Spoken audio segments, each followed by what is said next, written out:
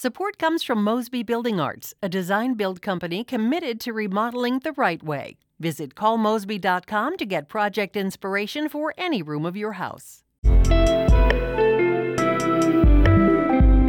From the St. Louis Public Radio Newsroom, this is The Gateway. It's Thursday, February 18th. I'm Wayne Pratt. Black Americans have long suffered in society, from legalized segregation to police brutality. A visual exhibit at the Griot Museum of Black History in St. Louis explores the continuing trauma. Most of American history is that of people literally being 3/4 of a human and being shackled and being forced to do labor. All this trauma, which becomes generational trauma. In just a few minutes, St. Louis Public Radio's Andrea Henderson speaks with Black St. Louis artists who reflect on long-standing pain and how they look for moments of happiness. Federal stimulus money has helped prop up the St. Louis region's economy during the pandemic. St. Louis Public Radio's Corinne Ruff reports many jobs are expected to come back this year, but there's still a long way to go to fully recover. The regional unemployment rate has gone down, which is a good thing. But the problem is there are still 72,000 fewer jobs today than before the pandemic. Chuck Gaskin, a regional economist with the St. Louis Federal Reserve, says that's because many people have given up looking for jobs. In order to get the economy back to sustainable growth, he says public policy officials need to focus on the barriers keeping existing residents from working. Those are things like access to childcare and reliable transportation. It's not like we're going to have a lot of people coming in from the outside to take jobs. We're going to have to find ways to get people that are disconnected from the labor force to join in the labor force to help grow the economy. Gaskin says he's cautiously optimistic about economic growth for the region, especially in the second half of the year. I'm Corinne Ruff, St. Louis Public Radio. A Missouri House committee has passed a plan to forgive federal unemployment overpayments for some Missourians. The measure now heads to the House floor for debate.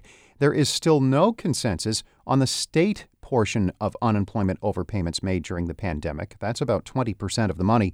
Some lawmakers blame the state and say people should not be forced to pay it back. Illinois' governor wants more money for state agencies that have borne the brunt of the pandemic response. J.B. Pritzker delivered his annual budget framework yesterday. He says the state's focus has been forced to shift to COVID-19. I certainly had no expectation when I became governor that we would spend all of this time battling an invisible enemy together. I had bolder plans for our state budget than what I'm going to present to you today. Pritzker is not pushing for an across-the-board income tax increase or cuts to deal with the budget deficit. He is calling for closing nearly $1 billion in corporate tax loopholes and holding state funding mostly flat next year. Republican lawmakers are rejecting those budget proposals. This month's demolition of the Wood River Power Station's main building is fitting into a larger trend of deindustrialization in the Metro East. St. Louis Public Radio's Eric Schmid reports. The Metro East has a large industrial complex, including the steelworks and refineries in Madison County and the chemical industry around East St. Louis. But it's been waning for decades, says Jeff Manuel, an associate history professor at Southern Illinois University Edwardsville, who studies deindustrialization. He says it can be hard for a community to lose an industrial icon. What's so difficult about heavy industry is you look out at millions of tons of brick and steel and things like that and think, oh, that's going to stay, right? It's so heavy, you can touch it. Manuel says a demolition like the Wood River Power Station can be a visual reminder of the jobs and tax base that were lost. But he says it's also an opportunity for communities to move forward and adapt to the changing economy. I'm Eric Schmid, St. Louis Public Radio.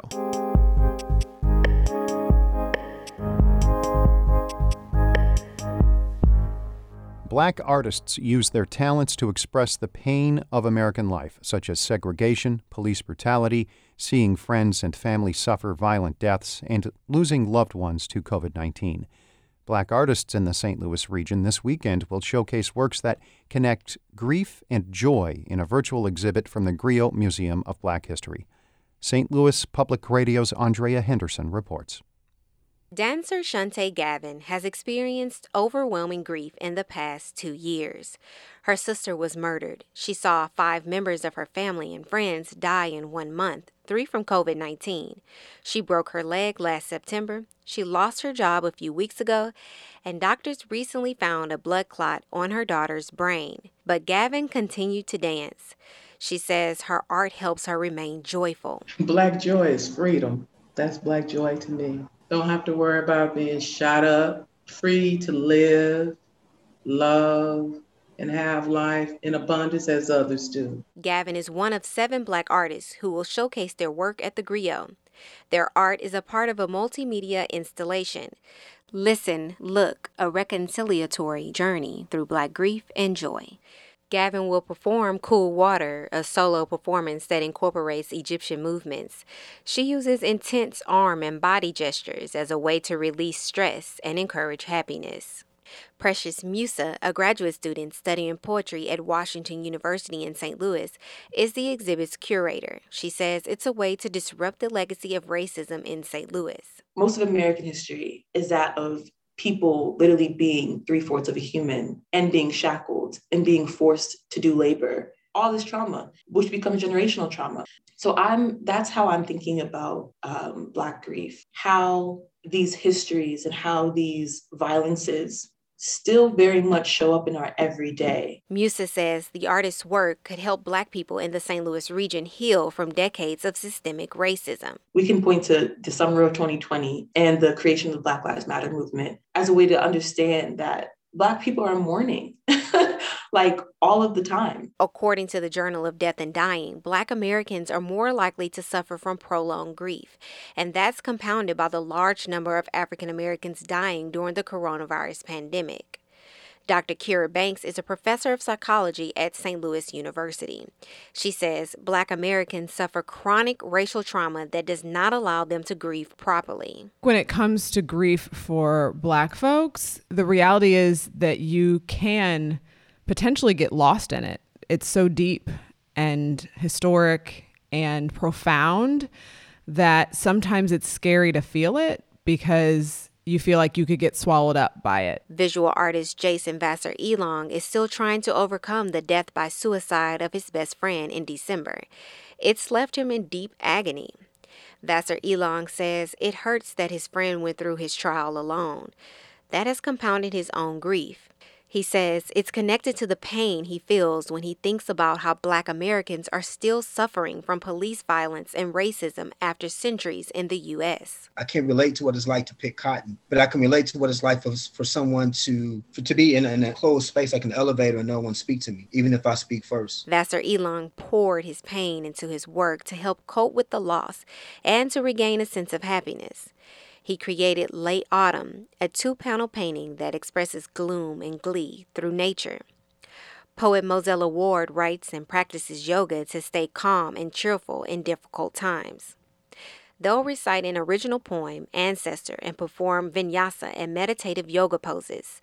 Ward says practicing yoga is a way to heal and connect with ancestors. Grieving, rest, sleep, loving is a revolutionary act that was not always granted to us, and that we have to take it back. If for no one else, for yourself and for the people before you and the people after you. Ward and the other artists hope that their exhibits will show that there is a way out of darkness.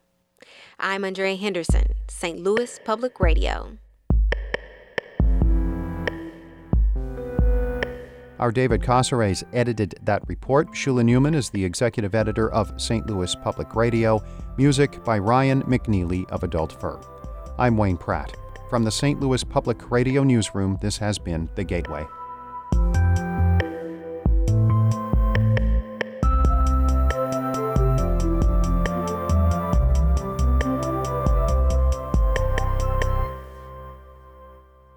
Support comes from the Missouri Forest Products Association, committed to conservation and careful management of the state's forests to make them more resilient and better habitats for wildlife.